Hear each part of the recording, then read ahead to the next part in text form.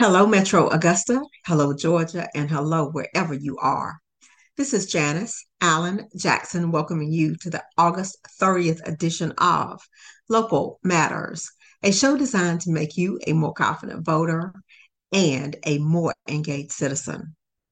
As always, today's show is brought to you as a service of my consulting firm, Janice Allen Jackson and Associates, where we proudly provide services to local government and nonprofit organizations. If you haven't already, please follow us on Facebook. That's the Local Matters Podcast of Georgia. And as well, please subscribe on YouTube.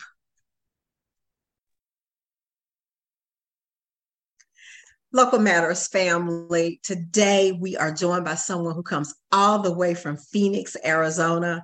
And yeah, they have local government issues there too. So he is all the way from Arizona and he's going to talk to us about something that is unique.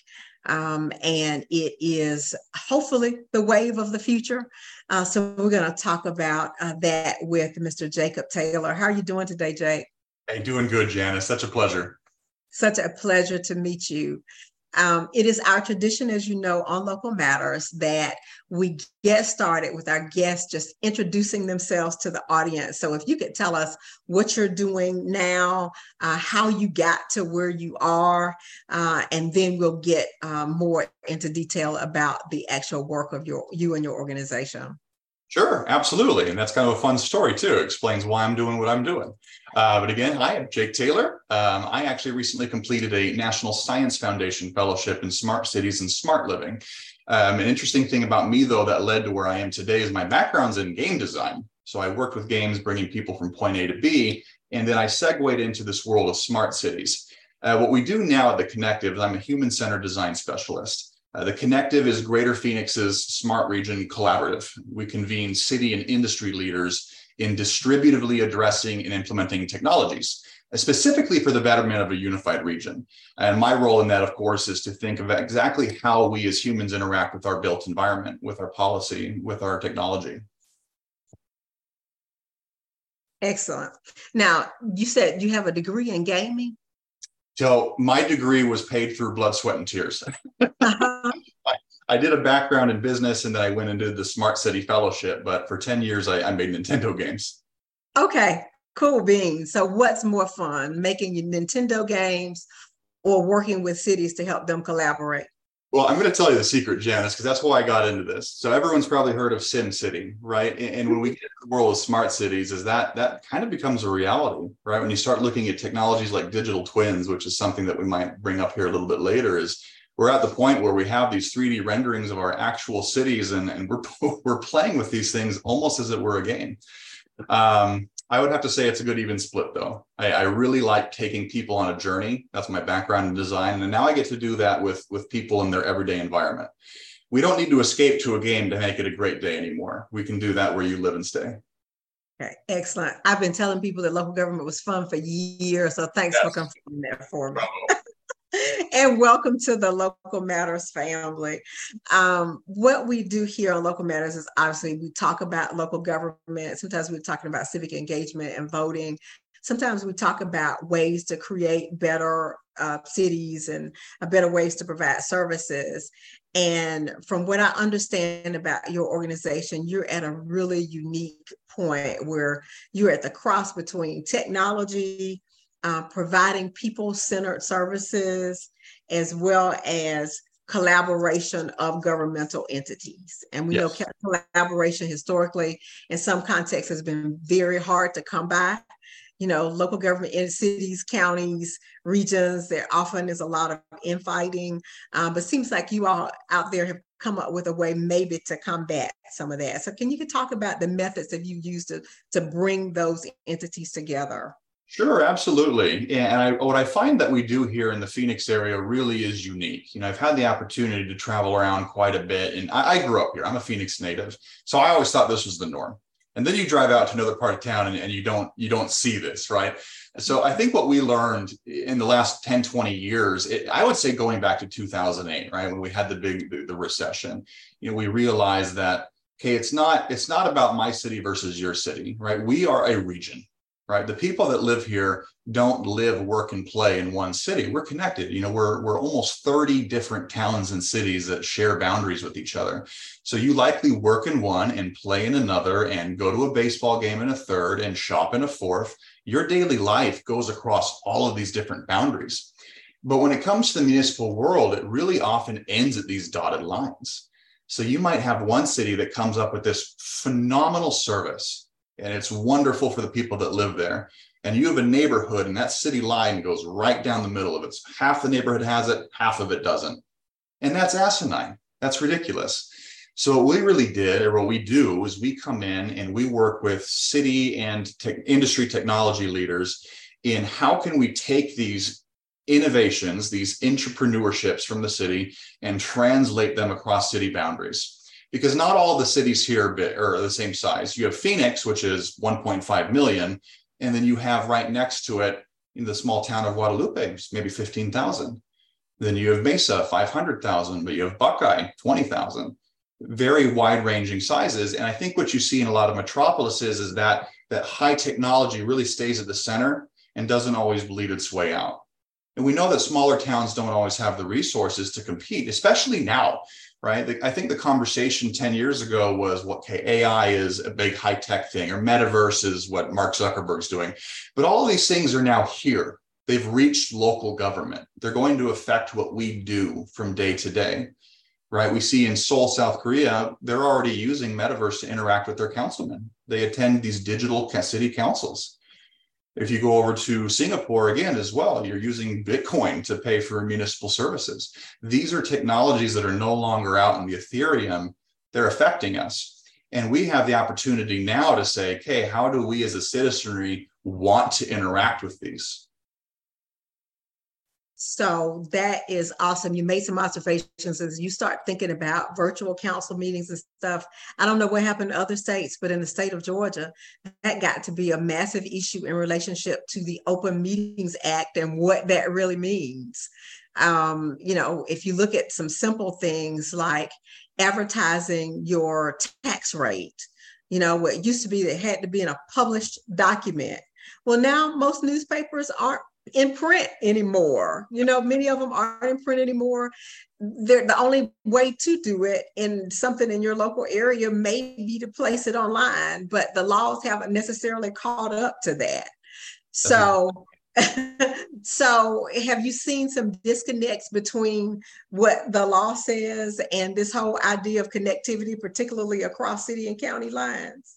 That's a really great question. And I would say that the answer is yes. I don't have a tremendous number of ready examples, but I'll give one that came up recently, which is, the rise of artificial intelligence, right? The power of any one individual is exacerbated by tenfold. And the way we do business in a city is just not at that level, where we're having to address these things now and see how we're going to handle it.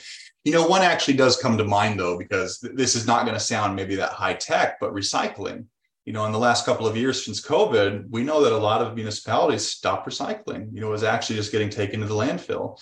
That is obviously inconsistent with everyone that's paying for a Blue Barrel or for a recycling service. And now we're looking at how we can address that. So in one town, for example, we have a pilot going on where we are doing a circular economy. Right? All of your plastics are ground and reprinted into product right in front of you. You get to see that live, and we're hoping to distribute that and help adjust a few of these gaps, as you mentioned, between how we think these are and how they go. Yeah, exactly. And let's talk some more about your job, human-centered design. Yeah. I love it when local governments respond to the human, because that's what we're here for. It's a good start, right? And sometimes, that is forgotten. I'm honest about that. Sometimes, I can recall being in settings where you can sit through staff meetings, sometimes even meetings of the elected bodies, and you don't hear one single reference to the resident, the taxpayer, the human, and how those needs are being met. So please tell me what it means to be a human-centered design specialist. See, now you hit on the area where I'm like the most excited. So I might get a little giddy and start, going into some weird stuff here. But And that's the reason I brought up the game background. That's exactly where it comes from. So, right, when you're making a game, your entire job, if you're the player, Janice, is I need to take you from your starting point to an ending point. Oftentimes without you not necessarily knowing, right? But 100% of that is about, okay, what do you care about? Nothing else matters if you're not enjoying yourself. And that principle has been so interesting for me to carry over here because, as you just said, we do tend to forget about it. When you go into a council meeting sometimes, and I'm not going to pick on anyone, but it's very easy to start thinking about the process. It's very easy to start thinking about the built environment, the businesses, the economic development. And I think there's no greater indication of this than, let's say, roadways. I mean, right? How often do we talk about the pedestrians? Where's the bike path? Where's the walk path? Where is the person in this equation?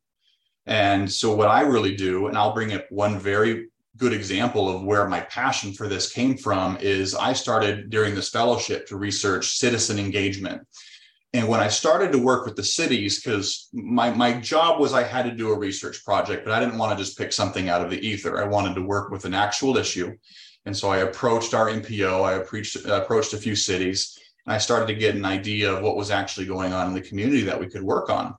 And when I brought up citizen engagement, the response was always, yes, how can I get information to the citizen? How can I inform them of what's going on? And in my mind, as someone that doesn't come from a local government background, that's not really what I picture as citizen engagement. Civic engagement is me as a person interacting with the city. But these conversations were always one directional. It was, how do we as a city transmit information to you? And it stopped. There was no feedback loop coming back the other direction. And then what ended up happening is we were working with an entity, and I asked them, like, what are your most pressing issues? And she said, civic engagement. Well, why? Because we go through and behind closed doors, we come up with solutions to affordable housing, to unhoused population, to energy crisis, name it. Phoenix, everyone knows we're having, massive heat. It's an astonishing 110 degrees every day over here, right? So heat-related incidents, how do we address these things? So they come up with a solution. They talk to a few people. They get feedback on it. And everyone says, yeah, awesome, go. You put it on the ballot, it gets voted no by like 97%. Well, why? Because the 10 or 15 people that you talk to is not representative of the entire society.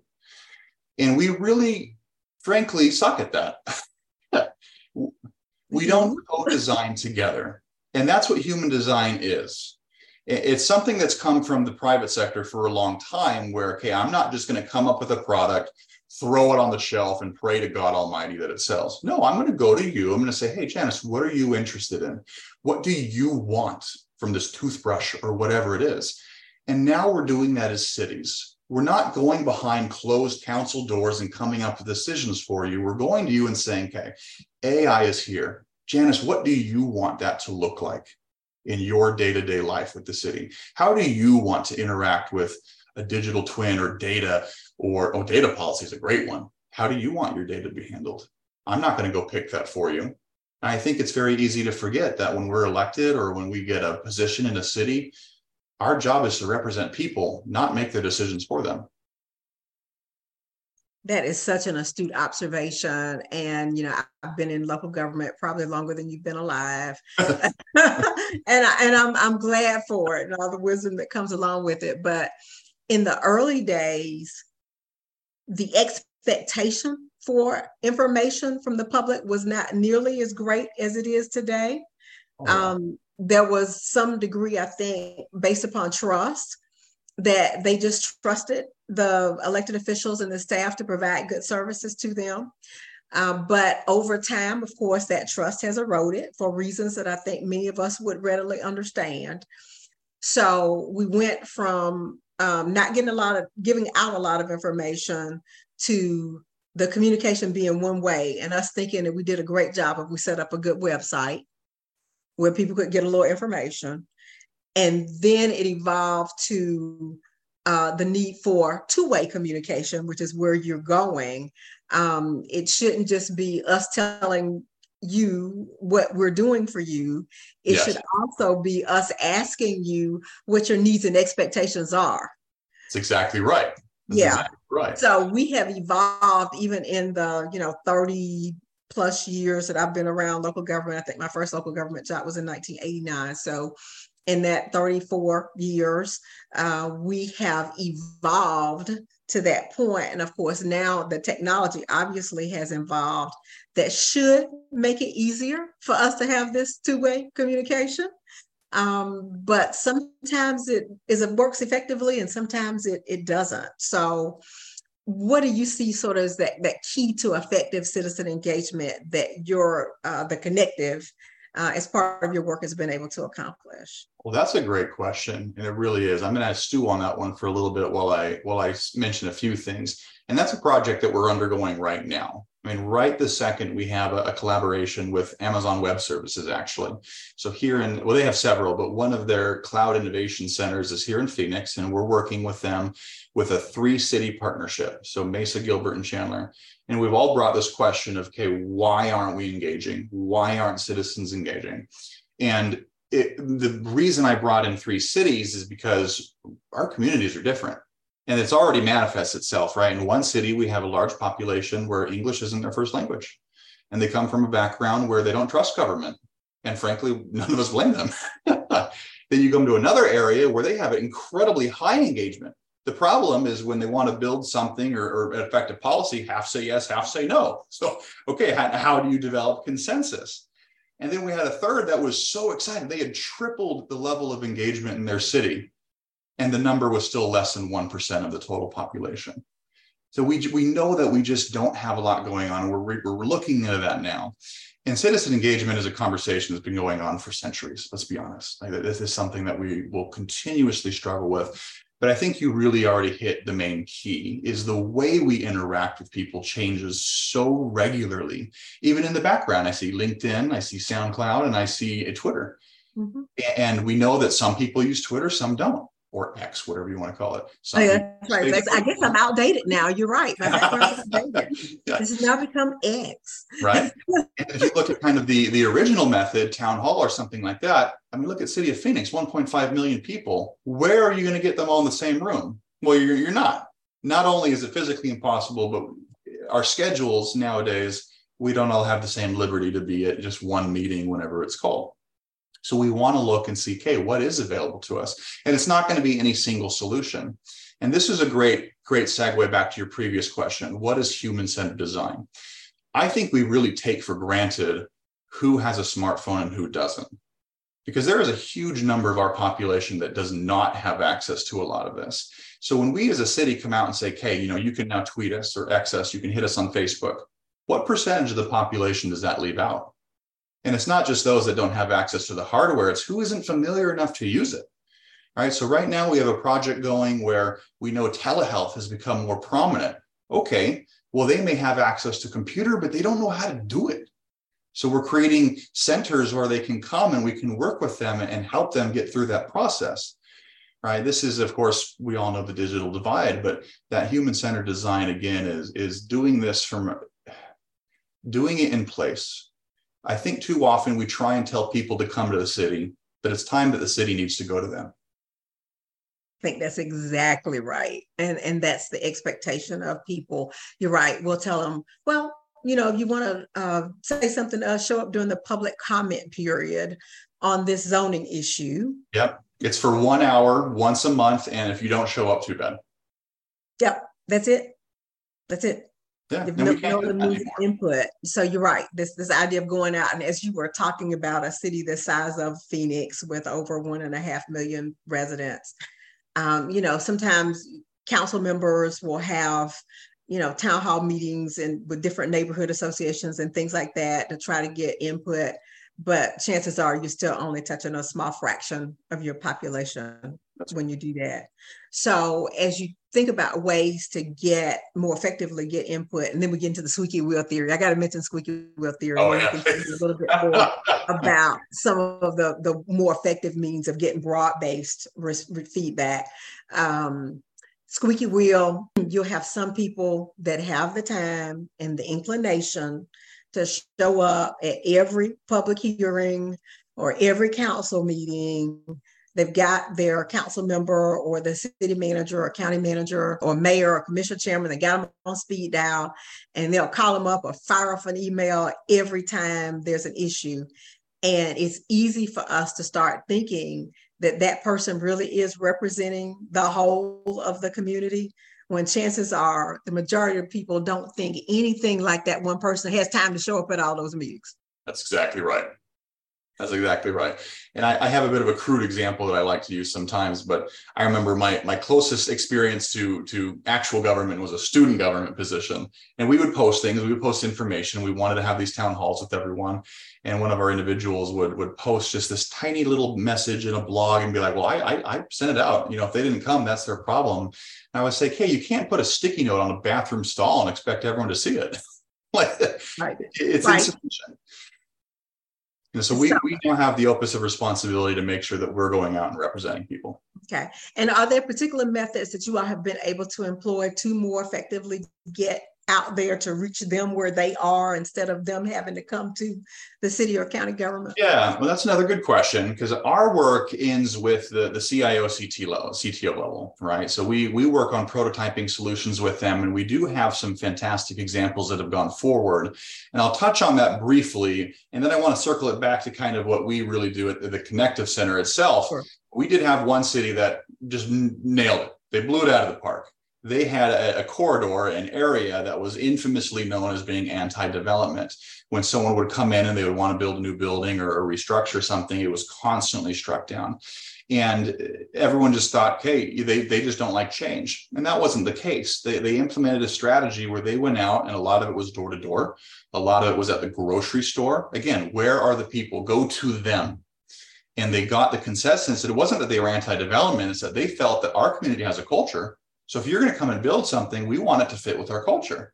And all the ideas that the city had been throwing at them were new and modern and high tech and all this stuff. And like, that just doesn't fit with who we are.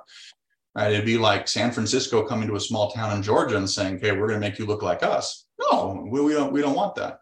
And they really excelled at that. So now our role at the Connective is, "Hey, you did this great. We're going to copy that, and we're going to take it to everywhere else in the city," right? You're a town of maybe 400,000. Let's get this in the hands of the other 5 million. Excellent, excellent. So that whole idea of collaboration many times is based on being able to share information and replicate success. It is, absolutely. Okay. I want to throw in an extra point too, because again, at the very beginning, I think we said this isn't something you see very often. You know, when you travel, I think a lot of cities really get pitted in this competition. I figured it out, so I'm going to keep doing it. So we're a great city, and your people come here. And we just can't do that anymore.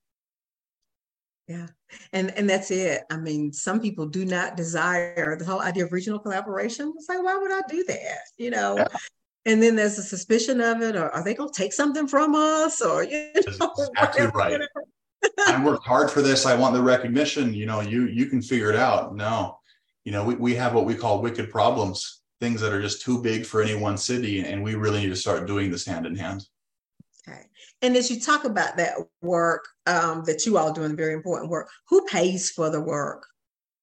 Good question again as well. So we have a very different model. There's a lot of technology councils around the country where an economic development side or governor's office or something like that will work with industry partners on technology decisions. But who typically pays in those situations is the industry. Now, we came in and we did the opposite. We represent the cities that are our members. And it's sometimes hard to go and ask for money from a lot of small cities.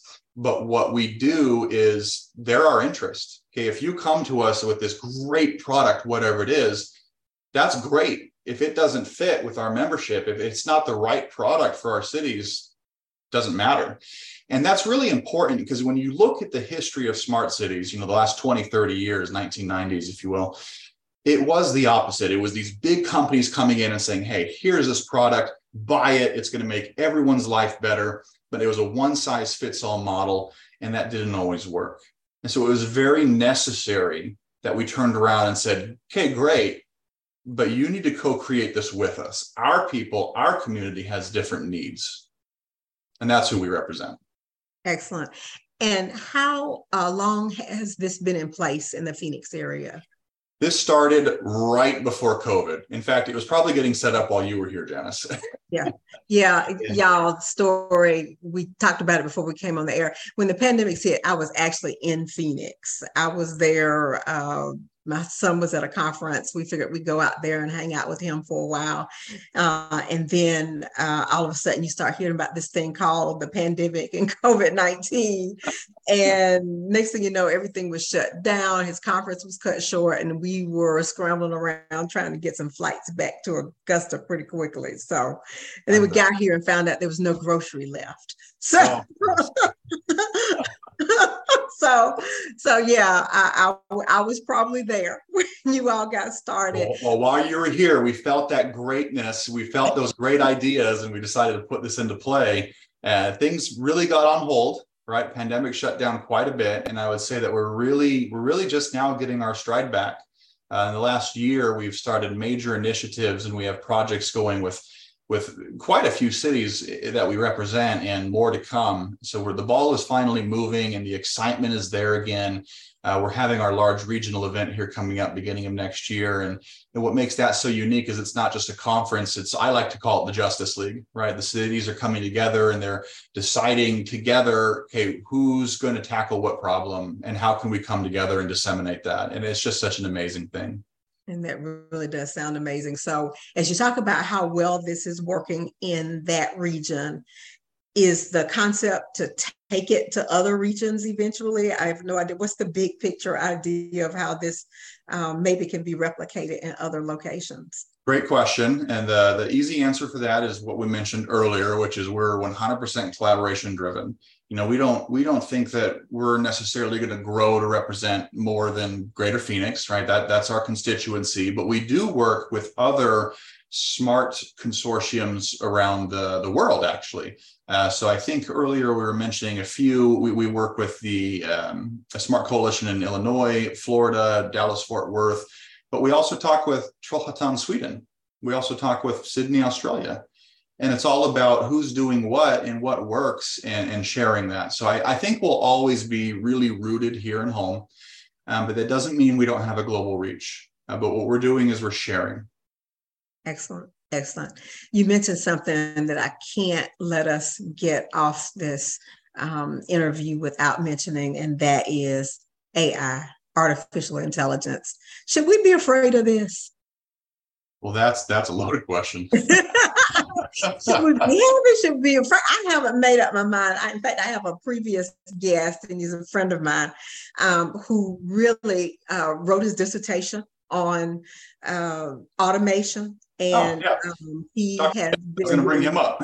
Yeah, he goes out, he speaks everywhere in the country nowadays about the impact of AI automation, how it's going to change the workforce, you know, not only from him, but from others. You know, I keep hearing this term, you know, we're going to have some humans that basically we don't have any use for, because there won't be a need for people, as many people as there are now. So what do you think about that? I do have a great response to that, Janice. And it's funny because I listened to that podcast yesterday. I watched it on YouTube, actually. Uh-huh. And you said something really great too, which I'll start with, and then I'll lead into a really passionate thought that I have about that, which is you should use it as a tool, right? It's not meant to be a replacement. It's supposed to be an accompaniment. But what I also think is that we often think that where we are right now is the pinnacle of society.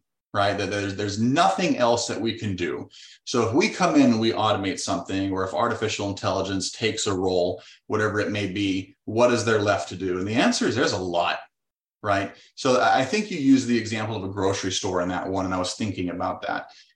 What if that checkout process and other processes such as stocking shelves was automated, and you kept the humans to simply make sure everyone was having a good day? If you employed them strictly for customer service, because again, there is plenty to do. There are plenty of people to uplift. There are plenty of people to help. And what we're doing, and what I think we have the potential to do, is these technologies can take a lot of that mundane stuff, if you will, whatever it may be, but we need to re-employ these individuals on the next big task. The next big task, whatever that may be. There's a lot of work that still needs to be done. There's a lot of people that still need help. And I see it as a methodology by which we can enable ourselves to go and focus on those bigger tasks. Excellent, excellent response. This has been a delightful interview. In case you all, Jake and I just met a couple minutes before we start recording this, but as you can tell, we've had a good time speaking with each other. Is there anything else in the last few minutes that you want to share with our Local Matters family? I think we already hit on it somewhat, but I really do want to stress two things, which are more or less the same from different angles, which is we tend to compete. And the reality is that's not an option anymore. With all of the crises and the situations that we face, we have no alternative to simply come together and collaborate. And what that means at a citizen level as well is that your civic leaders, your city leaders, want to hear from you. They want to know how they should take these new, big, game-changing technologies and use them for your good. It is imperative that we connect the connective, that we connect together and have that conversation. Excellent, excellent. Thank you so much for your work.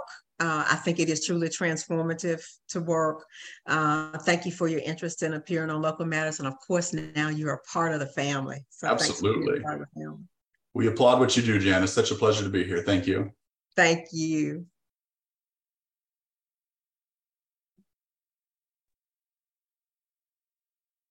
I close with my favorite Bible verse, 2 Timothy chapter 1, verse 7. For God hath not given us the spirit of fear, but of power and of love and of a sound mind. This show is designed to contribute to each of those, giving you the power that comes with knowledge, demonstrating love for your local community, and offering you wisdom for decision-making so that you possess a sound mind when it comes to these topics. Please tune in next Wednesday at 1:30 p.m. or Thursday at 7 p.m. here on 103.7 FM or 1600 AM. Or please go to SoundCloud, Spotify, or Apple Podcasts at any time, because local matters.